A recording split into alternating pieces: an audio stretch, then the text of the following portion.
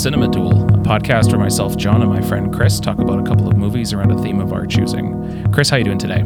I'm doing great, John. Ready to talk about movies once again for the last time this year. How are you doing? I am on a much-needed break from a hell week at work, so I'm happy to be here. And speaking of the last time of the year for 2021, it is, of course, December, which means that lots of people in lots of different ways are looking back on the year. And for our end-of-the-year stuff, we decided that instead of trying to recap the year in any sort of meaningful fashion, we thought we would just try and catch up on a couple of movies that we've been sort of meaning to get to, but had otherwise put off for whatever reasons. Chris, want to elaborate on that a little bit? Yeah, so originally we had another thing in mind. We were going to do something a little bit different for the end of the year with some guests. That kind of fell through at the last minute, so when we were scrambling, I had taken a look at the huge back pile of Criterion Blu-rays that I have bought and never watched, and said, you know, it would be a great idea. I need to start getting through some of these. So why don't we do a Criterion catch-up, if you will? Just pick a Criterion disc that you may own and maybe you haven't gotten to watching yet. I'll do the same, and that'll be it. And as I was kind of going through my discs, I had thought, you know, that might be a good kind of regular column to start kind of hitting on. It's got the alliteration right there. So, I mean, it's already a little snappy. So consider this the progenitor to next year's recurring column Criterion catch-up. Well, I will endeavor to finally watch all of the Blu-rays that I have bought and then just put on a shelf, never to look at again. So that's really where this came through. But what it turned out, I thought kind of interesting, is there is a little bit of a theme involved in our choices, especially in terms of setting. There is some cool little parallels that we'll talk about. So why don't we just jump right into it, John? Starting with, we'll go with my pick first, which is 1947's Nightmare Alley.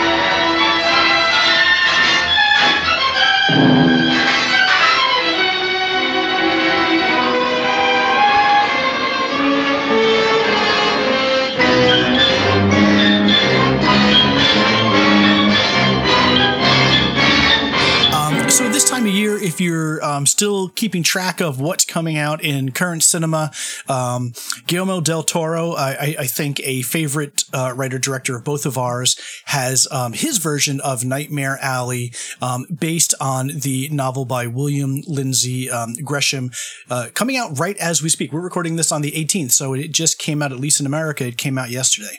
I want to talk about the original 1947 film, which came out on the Criterion Collection a couple of months ago. This 1947, directed by Edmund Golding, starring Tyrone Power.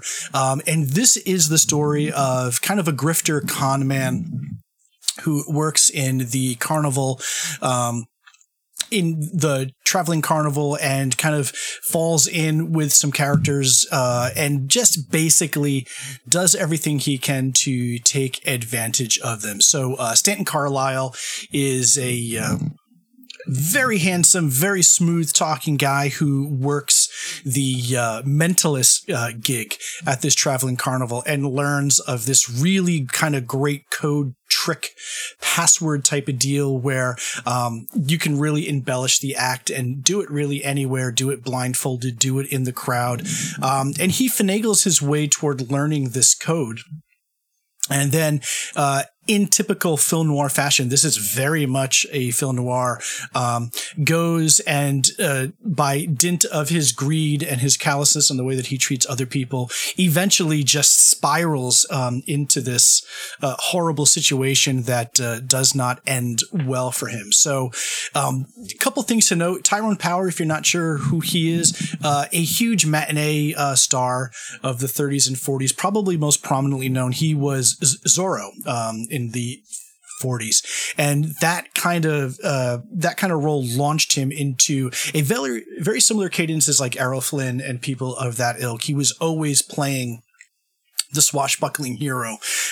He had always had much grander designs as an actor than that. He had been on Broadway. He's had a lot of stage time, and really wanted to do more meaty, weighty roles. So he actually fought when the novel came out by William Lindsay Gresham, he fought to get the right to this and to get 20th Century Fox to actually go ahead and make this film. The movie, for reasons we'll talk about, just in terms of its content and its real dark kind of tenor, was pretty much a bomb at the box office. The studio didn't get behind it. There were some definite changes made to it, which I'm sure we'll talk about. But Powers, to the day that he died, which sadly was only 10 years later, he died at the age of 44, always stood by that this was his favorite performance and this was his greatest role. And finally, now having a chance to see it, it's a powerhouse performance. I definitely want to talk about plot, and I definitely want to talk about kind of the film noir elements and darkness and how this movie is shot and filmed, and I definitely want to talk about its ending. But the thing that I come away with is just a really brave and different movie for the time. It's rare that you see something where there's a real eeriness to it. I mean, this was a big budget kind of A-list picture. It had the money behind it. It had the power behind it. And there is a real definite nightmarish quality to it that is kind of shocking for an A-list picture. So, John, I'm not sure what your history was, if you even knew about the film. I know you had just said when we were watching it, I don't know if you were even aware that Del Toro was making a remake of the film or a remake of the novel. So what did you know kind of coming into it, and what'd you come out with once you finally saw it? This is something where I didn't even know that Del Toro was making his remake. I knew nothing about the original. You had said, I'm picking Nightmare Alley, and I saw it on the Criterion Collection. I was like, okay, here we go. Going completely blind. And I think my immediate takeaway from the movie was how much plot the movie goes through, what I was expecting. Because like in the initial intro sequence, or like in the initial part where he's trying to get the code from Xena, you could do a whole movie just around that. The movie where Stanton and Xena conspire to, or the relationship between Stanton and Xena and Pete form the basis of a movie, like some kind of love triangle movie where there's a betrayal, there's a getting of the code. That I thought that was going to be the whole movie, and I was like, okay, I could watch that. And then pretty quickly Pete's out of the picture, and Stanton's working his routine with Xena, and it skips ahead, and then we move on to the next part of it. I'm like, oh, okay. And then I think, well, this is going to be a while, and then it's sort of like the way that it sort of has different sections of the movie that just sort of it just seems to cover a lot of ground. And I wasn't expecting it, so it was very delightful in that sense, because I literally knew nothing about it going in. I think to your point, yeah, I was really surprised by how it keeps changing, especially how it changes location and it kind of changes plot mechanic. But like now, having watched it in full, the thing that I come away with is it has an opening that kind of has like the Chekhov's gun. We're going to talk about this one small thing just as an aside to really maybe kind of set the tone of the Carney and the Carney lifestyle. And then, yeah, there could have been a whole movie just about the fact that he is the talker for a mentalist gig. Xena is the woman who plays the mentalist. And then her husband, Pete, who's an alcoholic, is the guy who kind of fixes the trick. So he sits kind of below her in a hidden area and feeds her the questions. And when she looks through her crystal ball, there's a mirror and everything works. But in their past life, they had wowed audiences with this secret code that they had come up with. And, you would think that the whole movie is about Stanton's, conniving to try to get that code from them so that he can kind of rise in the ranks. And that does happen, but it's only the first part of a whole series of layers where, yes, that does happen. And then in the act of doing that, he also starts to romance this girl, Molly, who is the partner of the strong man. And then that gets discovered. And then Molly and Stan are now married and on the run and doing the shtick that he stole from Xena in the city to the socialites. But then something happens there, and he meets a psychologist, and the psychologist is not really up and on the level either. And then those people start to connive and they start to bilk the wealthy out of even more money. And then something else happens there that kind of brings things to a crux. And the whole point of these machinations and these different layers is to kind of return him back to the beginning and then zing the punchline to the opening of the film. So the thing that I really came away with and without kind of giving it away, I want to talk about the brief ending for a second. I loved the nature of build, just to then collapse and bring you back to the beginning where I can then zing you with the punchline. And I think it's very, very evident in this film. Listening to the commentary and reading about it, the studio did not like the ending. And they're like, you got to put a new ending on this. And you can literally see where this movie is supposed to end. One of Stanton's kind of catchphrases is him saying, baby, I was made for it. And he says that a number of times throughout the movie as he's doing scheme upon scheme. And the movie ends with an offer for a job. And Stanton, who is now completely broken, says his catchphrase one more time. He goes, I was made for it. You know that in the original version of this, that's the ending of the movie. And I will suspect that is probably how Del Toro is going to end his movie.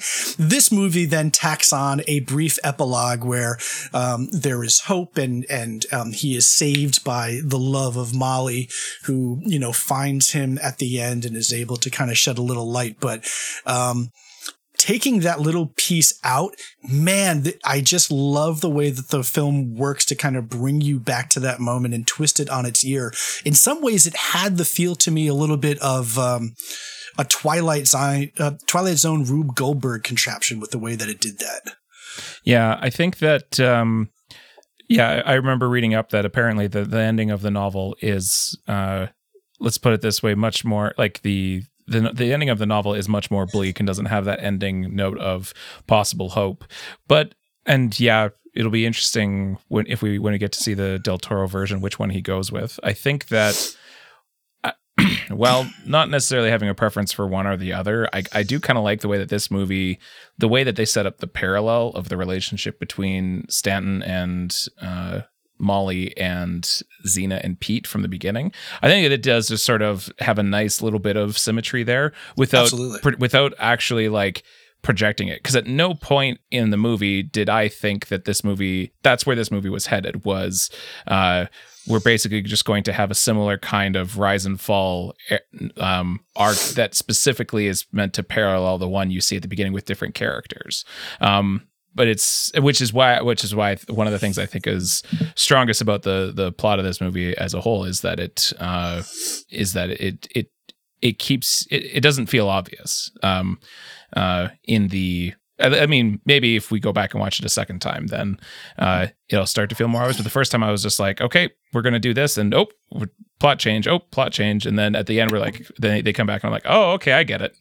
This is where this is where Pete and Stanton end up being shown to be similar characters ultimately in their end. Yeah. Yeah, it's I think definitely there was no way watching the film I knew where it was going, and I am delighted by that. Performance-wise, too, I want to talk through, I mean, everyone, I think, really turns in some strong performances here, particularly for me. Joan Blondell as Xena. I love her in the beginning, and I love kind of how she changes when we see her later, like the kind of desperation now that she sees Stanton has kind of risen in the ranks and is like the toast of the town. But I know maybe for you, this is probably your first kind of time seeing Tyrone Power on the screen. I want to talk about him for a second because he has to go through that arc that we're talking about. He has to be the smooth talking, swagger, romantic guy who can charm the pants off of any woman and pull the wool over the eyes of any man. And then to see him hit the arc that he hits and then be brought down to the level of, to your point, Pete, who in the beginning is the alcoholic partner of Xena, to see him at that same stage. And we definitely got to talk about his physical transformation at the end too. I think both of us really marveled at that, but I think it's a terrific performance. There are angles and just a real nastiness to him. I never once throughout the movie liked him.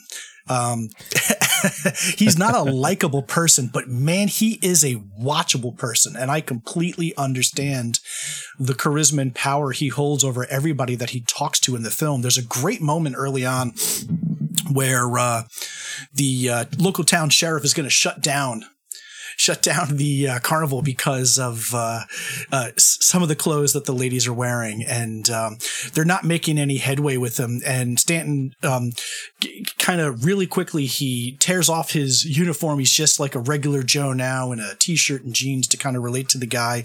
And he pulls a number over the sheriff that is incredible to watch. I mean, it's easy to understand because it's all scripted and it has to work this way. But I have the way that they put you in the film at that point and you watch Stanton do his number on the sheriff and you gradually see the sheriff kind of change.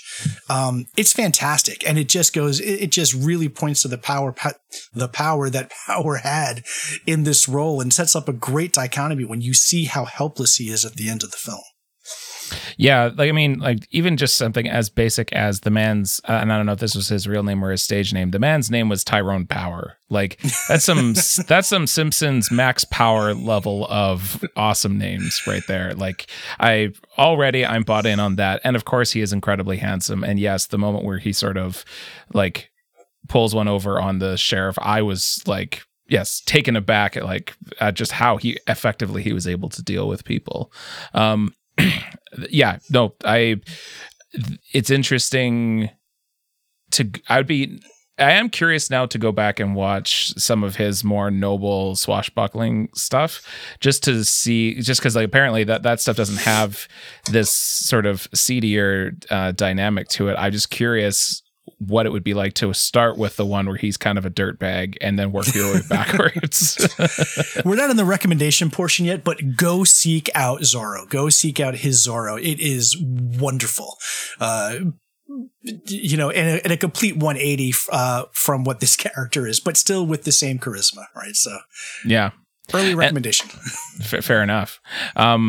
I was thinking also about, and yeah, I gotta say, Joan Blondell as Xena, she was, if there's something that about this movie that I kind of wish there, like, I like how the plot was able to keep us guessing, but it does mean that there is less Joan Blondell in the movie than I was expecting, and that's kind of a bummer because she was great. I love the way that like the chemistry between her and Stanton and even her and Pete, like the way she just relates to people, I was just like, this is an interesting person and I would like to see more of them. It does mean that when she sort of disappears for the most of the back 2/3 of the movie, it's kind of a bummer that she's not there sort of keeping things up. And I mean, I know that Molly is supposed to be the younger, sweeter, like more naive person, but she just doesn't really hold a candle to Xena. Yeah, she does what she has to do, right? And Colleen Gray, who plays Molly, perfect in the role, but it's not a role that's really meant to have as much bite. She's supposed to be the savior. She's supposed to be the innocent. I would compare more to the other primary character in this is the psychologist Lilith Ritter, who's played by Helen Walker, right? She's supposed to now, once Xena is out of the picture, she's supposed to have that more meaty role. And there is one moment, like when it comes to the end, and he is so superbly double-crossed by her. It is glorious and wonderful, and she's really good there. But it's the only scene with her, for me at least, where I'm kind of like, yeah, she's really sinking her teeth into this. There are a couple other opportunities where I would have loved to have seen that kind of passion from her in her interactions with Power. It's just not the immediate chemistry that Joan Blondell has. When they are together and there is that glint of romance between Xena and Stanton in the beginning, it is palpable. And you don't buy it. It almost turns into, to go back to one of our other movies that we both loved, it kind of goes back to Body Heat a little bit. Like, I would have loved to have had that sense with the psychologist and Stanton. So when that double cross does happen, it's even more juicy because they do set up in an earlier scene that she's kind of falling for him. And I guess, in light of what happened, that's a ploy, but you don't really buy that she's falling for him. It's just kind of would you like to come back to my place? And he's like, what are you, crazy? People are going to see us. We got to hang low. And she's like, oh, well, I tried. And it's just kind of, it didn't seem like he tried that hard to kind of justify then or to make more substantial the double cross that she does at the end, as wonderful again as it is, because it is diabolical and I did not see it coming, and it's wonderful how it's laid out. I just wish if they had reversed the roles and that was Joan Blondell doing that, man, that would have been a scene. Yeah. I really have to give Helen Walker props for that reveal when she pulls the rug out under Tyrone Power's legs. It's just holy shit. That was amazing. And yeah, I think that in terms of like some of the small eccentricities of like how the plot moves people shifts people away in ways that you don't seek, like it sort of defies some of our expectations. I gotta say that the way that they eventually pair up Stanton and Molly by having their quote unquote romance discovered, as I was watching it in the movie, like I had the Wikipedia plot summary up and I was like, wait, like it felt like a thing that I wasn't sure I fully understood and I read it and I was like, okay, I guess this is what's happening, is that they're being shotgun married, but I'm not entirely sure that I would have tracked that from the thing I saw in the movie. And I'm not sure if that's just a failure of myself or just some cultural expectations that I'm just not picking up on. It's and I think that this is probably has nothing to do with the movie, because I'm pretty sure the actual code that they talk about that Stanton wants to get from Xena and steals from her eventually is a MacGuffin. But I did try really hard to focus when they explained how the code works. I paid really close attention to to be like, okay, can I figure out what the code is? And why? And there's no way, because the code makes no sense. The code makes no sense. It doesn't work. And wisely, they don't tip their hand to it. You just have to, it's the golden briefcase from Pulp Fiction or whatever. It's just a thing you have to, just accept that this is not what it is, but how people react to it. But that's another interesting thing that I really like about the movie, is that it is definitely the MacGuffin, but it's only used for the first half of the movie. Like once he gets it, it becomes this whole other movie, and there's no MacGuffin at that point. Now it's just, I've got the thing, I'm going to use it to bilk these people. And then how much can I bilk the people? And then, do I bilk the people that I supposedly love? And, it just keeps going from there. It's, the more that I think about it, the more I like it. The movie, by the end, he's basically running a cult for rich people and bilking them out of their money. It's kind of impressive how it scales. It scales very quickly. It scales from, I'm doing a show in a ballroom for socialites to, this guy just bought me a building to start my own cult. And I'm going to forget about the woman who gave me, who gave me a little dowdy house to start my cult, because now I'm getting a whole building.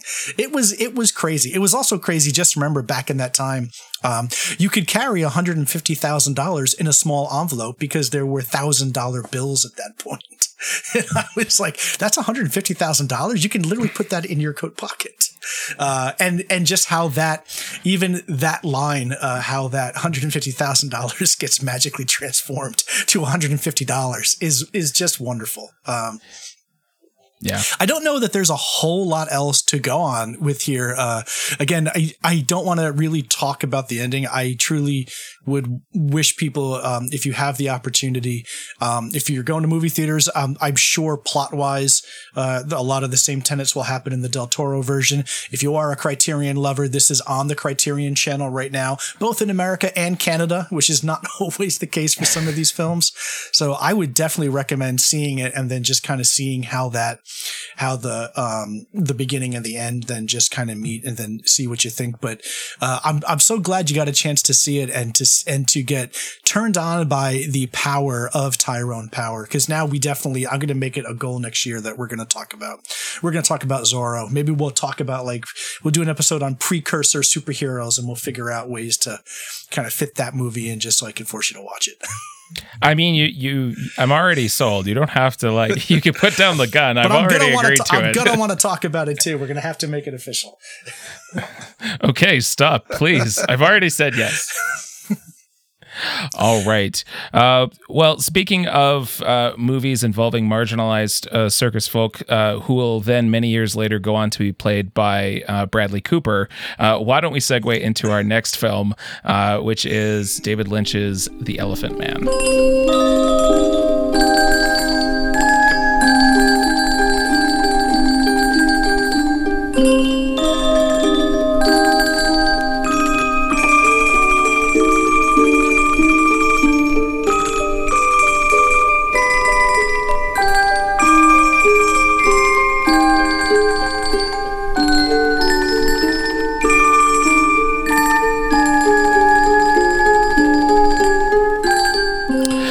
So The Elephant Man is, as I mentioned, directed by David Lynch, and it came out in 1980. I've had this one on my Criterion shelf for, I don't know, a few months up to a year. Who knows at this point? Time is meaningless. But this was the one for me that I really needed to catch up on, largely because anytime I suggested it to my better half, she would say, I dislike this movie greatly. No, thank you. So this was my opportunity to sort of basically, tell my wife to go watch her own shows while I watch The Elephant Man, like it's some kind of shameful, dirty secret or something. I don't know. I'm sure at some point we'll probably do a Lynch episode more generally. That just seems like an obvious pick. But just real briefly, I've seen a scattershot of David Lynch's films, and I'm a big Twin Peaks fan. This was one that I just haven't gotten around to yet, and aside from the fact that it fits the theme of picking Criterion movies that we hadn't gotten around to watching yet. I think where we need to start with is that for this being his second film, to me it feels like we'll talk about its relative merits in the whole of his work, but I feel like this is probably one of his most conventional and I don't mean that pejoratively. I mean that in terms of if you're watching a movie and you want to understand what's happening, just literally the basics of, I understand the things that I'm seeing on the screen. I feel like this is probably one of his most easy to follow films. Would that track for you? Yeah, and I think that comes from probably a couple of reasons, right? So probably most famously about this film, this was produced by Mel Brooks, which I find endlessly fascinating, and we can talk about how Lynch was picked and everything. But this is also not fully formed from Lynch's head. So there were two other people who had written the screenplay. So this was kind of already formed by the time that it was brought to Lynch. And then Lynch definitely added his own, singular touch to the screenplay. And in the film, you can see that as well. But I think that helps to kind of ground the focus and ground the narrative in a way that the stuff that purely comes out of his head, like the previous film Eraserhead, just can't do. And I will talk about it when we talk about The Thing proper, but this was your first time seeing it. I'd seen it twice before. Probably the last time I had seen it, years ago. I have not seen it in forever. So I had rented it because I don't have the Criterion Collection. I just recently corrected that as of this afternoon. So it's en route. But thankfully Amazon had a 4K edition of it. So I could see it, as nicely as possible for our discussion today. And I came away from the film very differently than I have in the past. So looking forward to talking more about that. So real quick, The Elephant Man is a historical dramatization about the life of Joseph Merrick. In the movie, he's referred to as John, but mostly called by his nickname, the Elephant Man. A man who had severe deformities, physical deformities in his body, and it's interesting to see David Lynch take on sort of a real life, like try to again, I think it has to do with the screenplay sort of existing before Lynch, but him taking on sort of a real life person and sort of and how he interprets that and deals with it. Joseph Merrick, it largely starts with him as a performer in a circus, and he's an attraction where people can go and gaze upon the horrors of the man with the incredibly deformed face. And then from there he meets a doctor played by Anthony Hopkins, who sort of first basically he takes the Elephant Man, played by John Hurt, to present to his medical colleagues, and sort of continues that sort of, we're going to show this man off, but just instead of people going to a circus, it's to medical professionals. And then from there, it's sort of John Merrick gets to enjoy a little bit of attention from the upper class of London society for a short time, and then sort of the last half of the film sort of covers his sort of the tragic end of his life, as the attention the attention has always been bad in some senses. There's always had negative connotations to it, but the darker underside of why people are fascinated with him sort of takes over, and basically it results in him passing away. And that's sort of the movie in a nutshell. What I think stands out to me about this movie as a first thing is how Lynch uses his black and white photography skills to, at first, have John Hurt in shadows, and you're fully set up to expect an old school 40s monster movie. So like even some of the stuff that we've talked about previously in other episodes of this podcast.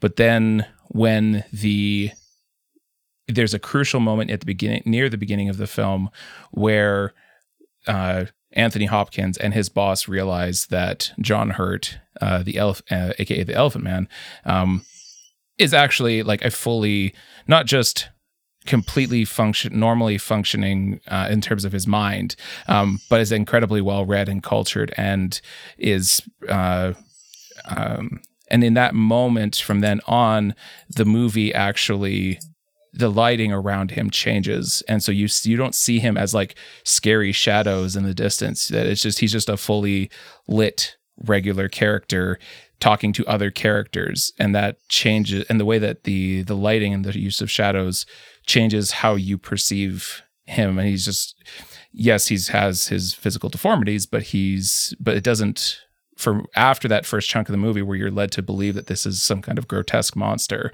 once the switch happens, he's just a dude. And the movie, I think one of the things I like about this movie is that it interrogates Anthony Hopkins' own motivations for trying to quote unquote rescue him from the circus.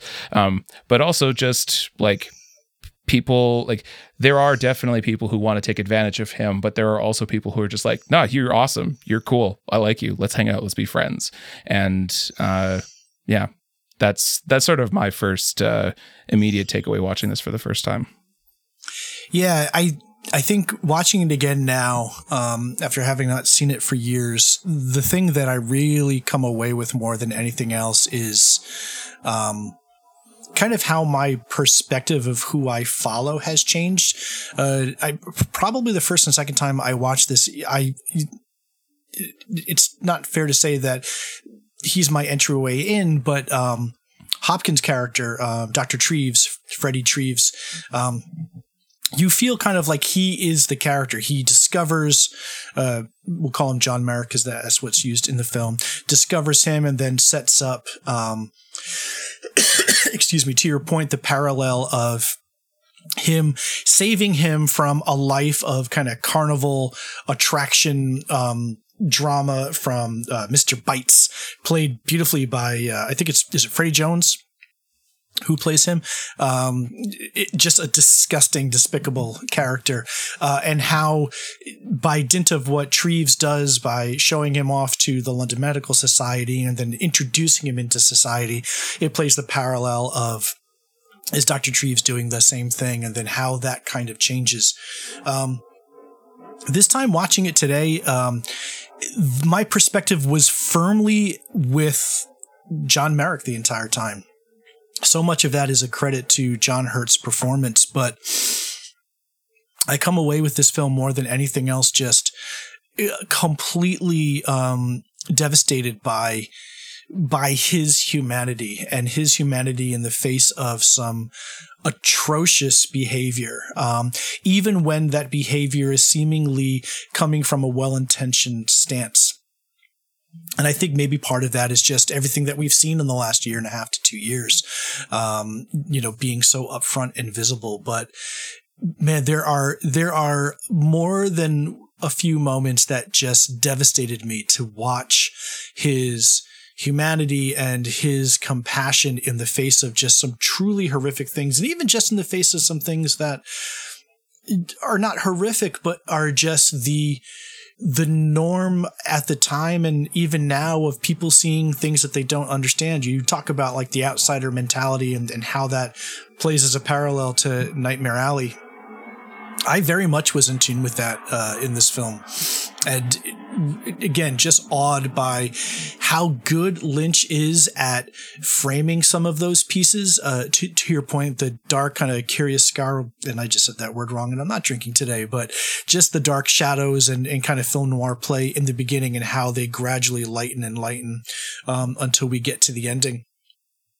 There's that, but also in how beautifully understated and kind of quiet some of the performances are when they play against John Hurt. And probably the one that I'll talk about the most, I know both you and I were talking today about like, there's, at least one scene for each of us that completely devastated us. And for me, that scene, and it's probably one of my two favorite scenes in the entire film, is when Dr. Treves brings John Merrick home for tea and introduces him to his wife, who is at first, she's very composed. You can see that she's a little freaked out, and then starts to talk to him, and they share pictures of their of Treves's family and children, and Merrick brings out a picture of his mother to show to them, and then he just kind of very quietly asks, I wonder, if I found her now, if she would love me for who I am. And Treves' wife just breaks down. And it's it completely destroyed me. I was sobbing at that moment because it's just so beautifully illustrates.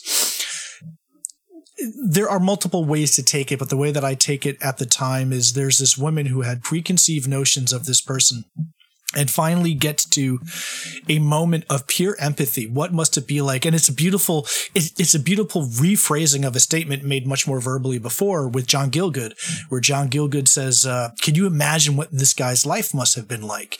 Because they finally realize that he's not an imbecile. He's not an idiot. He's in fact very intelligent and very empathetic. And, Hopkins says, yes, I believe I can. And Gielgud says, no, you can't. And that same thing comes to bear in the scene with Treves' wife and Merrick, where she bursts into tears because there's that sudden empathetic moment of, oh my God, what must this person's life have been like up until this point? And still to just have this innocent, almost angelic thought of, I wonder if my mother would love me if she had seen me now. And it just completely broke me. And there are few moments of just true kindness and empathy that are scattered enough throughout the movie to kind of offset some of the horrific nightmarish portions as well. And that's really where I fell hook, line, and sinker for this more than I have any other time that I've seen it. Yeah, I think that for me, the moment of empathy that struck with me the most was actually when his friend, the performer, like when he finally gets to go see the theater, when she does the dedication to him. Anne Bancroft. Yeah. It's Mrs. Kendall's when she does the dedication to him, and there's no trace of voyeurism or like, look at this guy. It's just this dude is fucking awesome, and he's sweet, and he's kind, and he's wonderful, and he's so amazing. I'm so glad that he was able to be here. No condescension or mockery, or just sincere appreciation for this in front of, and then having everyone else follow that lead with the ovation afterwards, that was probably the moment that hit for me in a sort of kind and endearing way. Yeah. To contrast against that, the part of the movie where Jim, the porter, basically brings in a bunch of people into his room, and they basically force women to kiss him and pour alcohol on him, is probably the angriest that I have been watching a movie. It provokes such a visceral fucking hatred in that moment. I was so unreasonable. Well, I mean, I think it's effective in that way, but like, I was really mad watching that scene. I was so mad. And it has nothing to do with the fact that I live in the year 2021, where people seem by and large to not want to respect my need, my almost societal need to keep their distance because of factors outside of my control. Not that, I'm thinking everything relates to the pandemic, but in that moment, I was just like, get these fucking people out of here. This would be bad for anyone, but especially for someone like Mr. Merrick. It was singularly revolting in the way that you would expect in some key moments in other parts of David Lynch's in other films. That part for me was just so terrifying.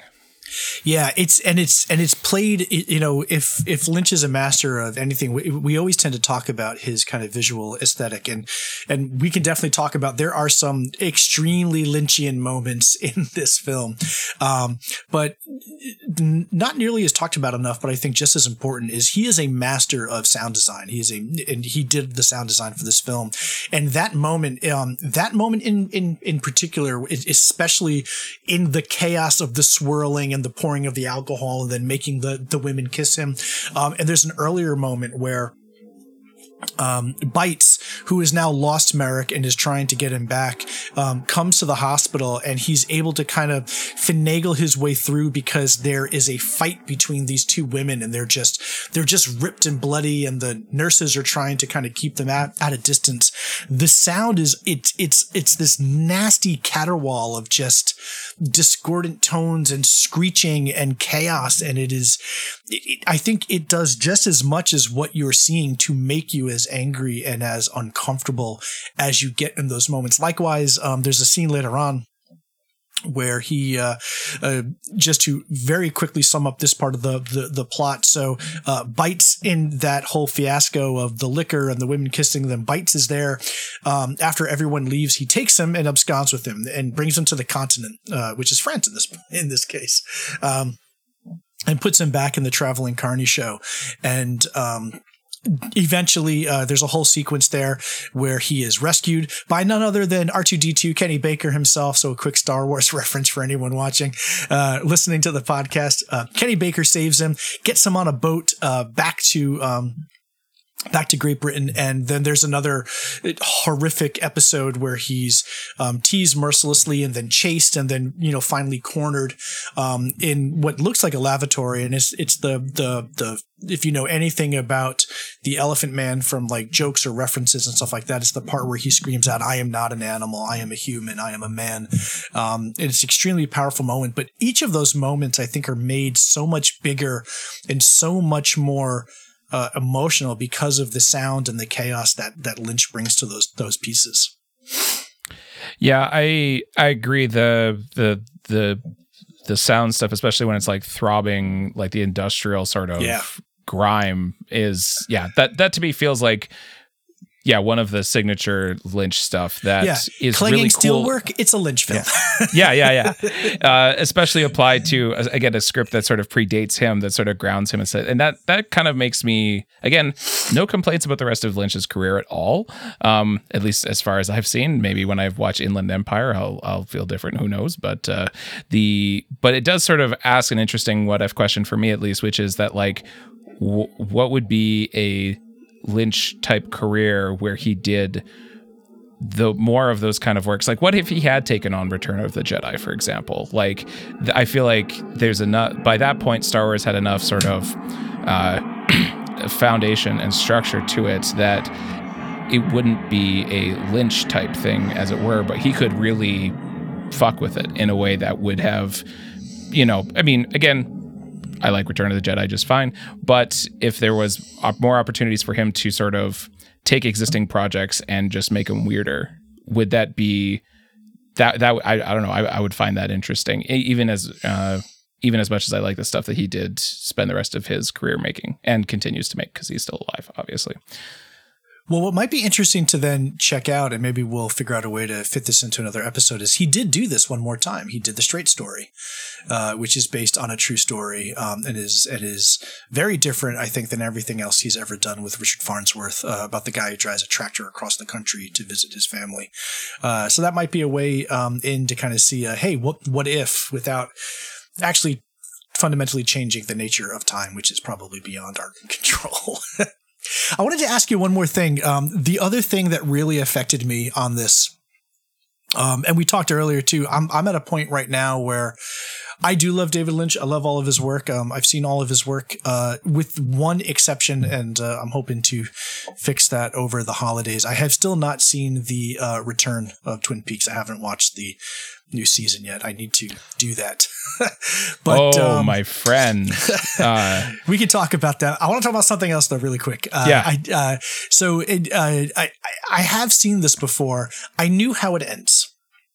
And I think this is one of those films we were talking about, like, oh, maybe I'll watch, if I watch Nightmare Alley again, I'll understand some more of those parallels. This was a movie that got exponentially better for me upon the repeated viewing, because knowing that it ends how it ends, and spoiler alert, I mean, essentially after going to the show, which is very Lynchian in its presentation as well. I really loved how he does that, and gets the accolades from Kendall and Bancroft. He returns to his room that night with Anthony Hopkins, and everything is very quiet and it's very kind of tentative. And you even see that in Hopkins' performance. He feels a little like, well, I guess I'm going to go. I don't know what else to do, so I'm going to leave. And Merrick thanks him very much. And it's alluded to earlier that he has to sleep in a certain position, because if he lays down like a normal person, he will asphyxiate himself. And he's never been able to do that. And we come to the moment now where he really feels like a person. I think what that sequence does, and when Kendall kind of presents him and everyone stands up and applauds him, to your point, they see him as a person. They see him as a man, not as an attraction, not as a monstrosity, and not as a curiosity. He has gotten the taste of what he has always wanted, to be treated like a person. And he makes the very conscious decision to die, to lay down, knowing that it's going to kill him, because he's gotten the taste of humanity that he needed. And watching it now, knowing that that's going to happen, that whole end sequence is just completely devastating to me, because I know the choice he's about to make. And Hurt's performance cannot be given enough credit, because now knowing that it's going to happen and watching how he says goodbye to Greaves and how he kind of sets everything and finishes his cathedral that he had been building this whole time in his room. It's just so beautiful. It's so sad and lovely and beautiful. And as much as I want it to be this kind of beautiful ending, to your point, the anger that you had in some of the other scenes, it didn't make me angry, but just made me, it was so despairing to think that, this one taste of humanity that this guy got was enough for him to then just say, I'm just going to now end my life. I've gotten what I needed. I don't need to be here anymore, and go. And it just made the ending that much more impactful for me than it has the previous times I've done it. So much so that at this point, I know it's just still very fresh in my mind, this might be my favorite Lynch film, strangely enough, because it really does have that narrative convention and that grounding, but it definitely has enough of his visual and oral touches to make it his own piece. You would never watch this movie and think it's not a David Lynch film. But it's so beautiful. It's so delicate. It's so much lighter than anything he's ever done. I have completely fallen under this film spell right now. And I believe you had you had hinted at this beforehand, but this is probably a chance for me to ask: Do we throw this up there on our list of movies alongside stuff like Faces, Places, Army of Shadows, Amadeus, that kind of stuff? So, does it fit for you? I mean, John, for me, if we're just going by number of times I cried during the watching of a film, this qualifies. It definitely qualifies. I love this movie. So if it worked for you in a similar fashion enough that you would nominate it, I definitely would put this up on that list. I think that, again, knowing that my Lynch knowledge isn't as complete, and there's still other things to do, I will say that this, I did not see this coming. It kind of blindsided me. I was just like, well, it's David Lynch Criterion. I'm sure that there'll be some cool shit, but like, and I'm always down for interesting stuff whenever I can, but I was not expecting to be quite as hooked into this movie as I was. And in a way that I feel the stuff like Face, Place, and Army of Shadows similarly sucker punched me. So I'm 100% on board with throwing this up on our list of, I don't remember what we called it, but whatever list we have of great movies that Hall of Fame, whatever, this definitely makes the list for me. We don't know because it's so rare that one makes the list. It's true.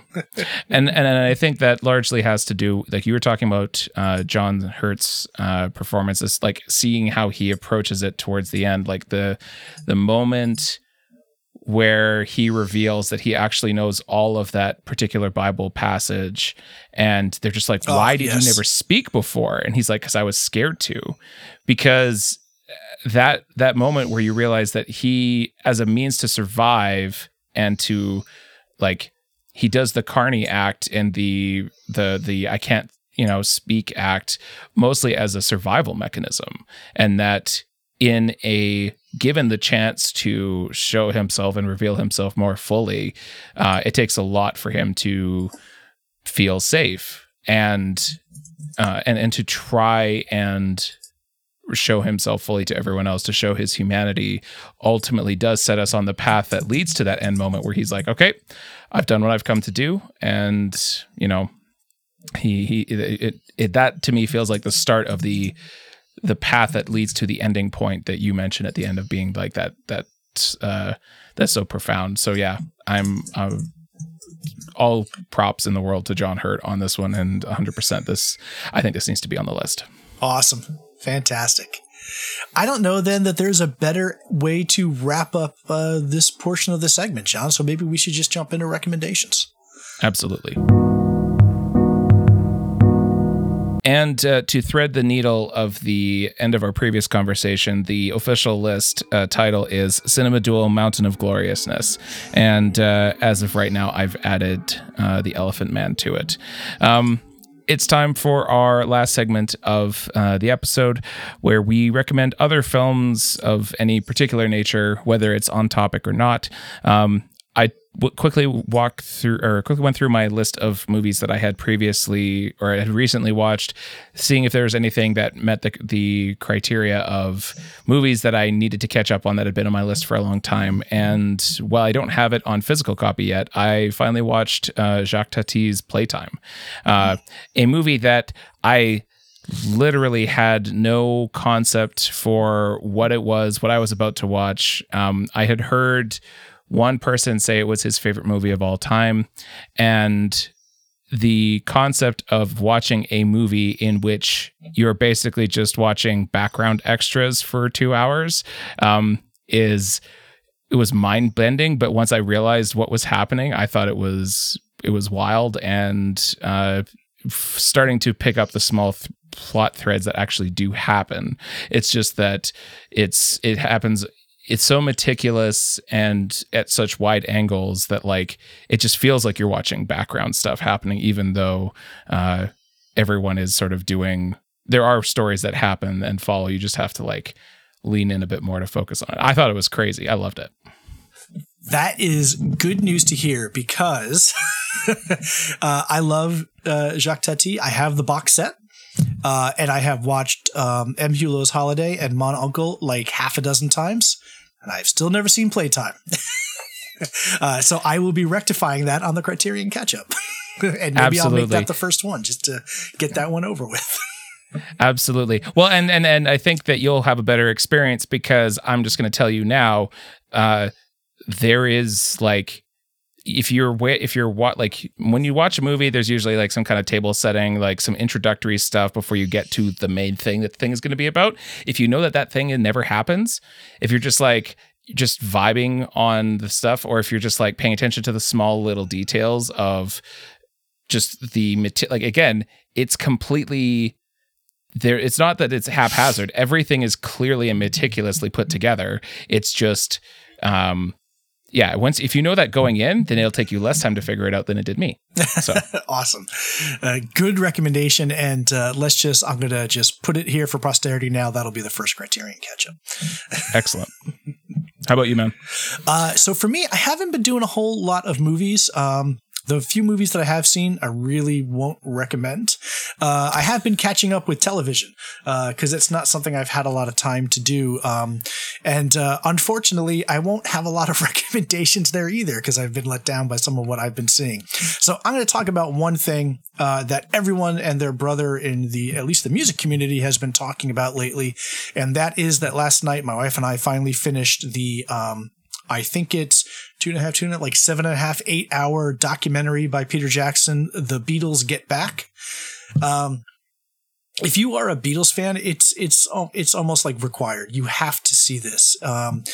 If you're a Peter Jackson fan, I think it's worth seeing because the thing that's so beautiful about it is that, yes, it's 150 hours of the Beatles in the month that they are trying to create Let It Be and do this kind of like TV show / concert and how that morphs and what happens, whittled down to about 8 hours. But Peter Jackson took everything at his disposal that he's used for films like the Lord of the Rings trilogy and the Hobbit trilogy and King Kong, and he put all of those effects toward the restoration of this audio and video.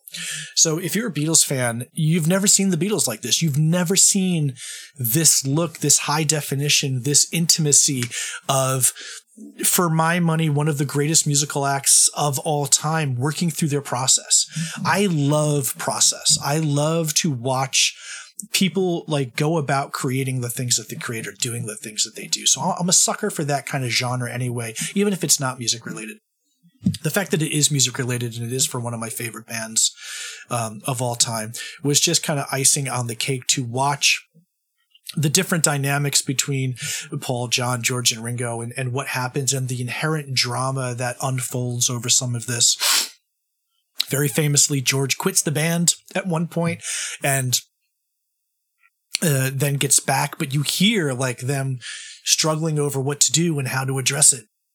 You see the genesis of songs like Get Back and Let It Be and Across the Universe. I'm not choked up from the Beatles. I'm choked up from slight congestion in my head. So I'm not that emotional about it. It's also wildly funny. One of the things that I'll say is that the Beatles are kind of goofballs. The Beatles are not afraid to curse and joke around and throw ridiculously stupid lyrics as they're kind of working through their songs. We were watching last night, and at one point, John and Paul just start. There's a section they're singing. I think they're singing One After the 909, and they've done it so many times that they just kind of do weird things to amuse themselves. So they're both doing it without trying to move their lips. And they're just focusing on each other, singing with these insane grins and their lips not moving to see if they can kind of like do a ventriloquist version of One After the 909. And John Lennon looks positively possessed. And my wife could not stop laughing.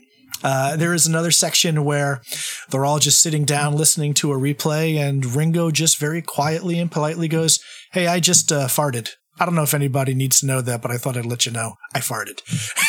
People get up because it stinks. You know, it's just, there's a humanity that Peter Jackson found in this that is delightful. So if you're a fan of the Beatles, you got to see it. If you're not a fan of the Beatles, but you're interested in seeing kind of the creative process at work, I still think there's a lot of worth here. Yeah, it's pretty long. So, don't watch it all at once. My wife and I did it like in about 4 or 5 bite-sized chunks. We watched about an hour and a half each time and got through it quite nicely. Can't recommend it enough. That, yeah, I think I could probably see myself watching that at some point. I can't say I have the Beatles attachment, but I mean, I think a process about about making music from Peter Jackson would be compelling enough on its own to at least give it a shot. Yeah, I think that's probably going to do it for us today.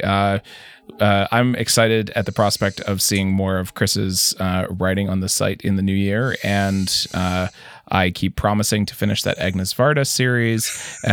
Hopefully, with a week off of work on the holidays, I'll just be able to quickly wrap that up, and we can start thinking about what might be next for the sites, for writing on the site as far as cinemaduel.com is concerned. We missed technically our 2-year anniversaries back in October, but this is the end of our second full year doing the podcast. And it's, again, continues to be a lifeline for me in a sea of shit that is my current life. So thank you, Chris, as always, for doing this with me, and hope that everyone else, takes care of each other, stays safe, and watches some good movies. 2 years. Hooray us. Look at us. Yeah, I know, right? It's that Paul Rudd thing. Who would have thought, right? Not us. Look at us, man. Look at us. Wow. Yeah, this would be episode 26 for us. That's crazy. 25 because we did the Seven Samurai. We did the Kurosawa thing at one point. Yeah. I echo that completely, John. This is a lifeline, and it's funny because I am so much an introvert, and I always have that kind of like hour or two, or usually it's like the day before. I'm like, oh, I got to talk again tomorrow. I don't know if I want to talk again tomorrow, but the second I sit down with you, it becomes just so immensely enjoyable. So here's hoping that we could do this for at least another 2 years, maybe get another 2 listeners. That would be fantastic because I definitely enjoy doing this. So not sure what 2022 is going to bring in terms of episodes, but I guarantee that probably, John, you and I will be talking over next week on our breaks to figure out what it's going to be. Looking forward to Absolutely. it either way. And since you mentioned the 2 listeners, I should shout out Dylan from Diary of Doom, past guest, who rated us on Spotify and was kind enough to share the screenshot with me of having rated it, where it said, "You're one of the first people to rate this podcast." And I was like, you know what? I'm going to take that as a compliment. So thank you so much, Dylan. And thanks to everyone. I guess if you want to rate us on Spotify, I guess it tickles my ego enough to respond to that. So thank you again, and we'll catch you next time. Thanks, everybody. Be safe and be well, and have a great new year, because we'll see you on the other side.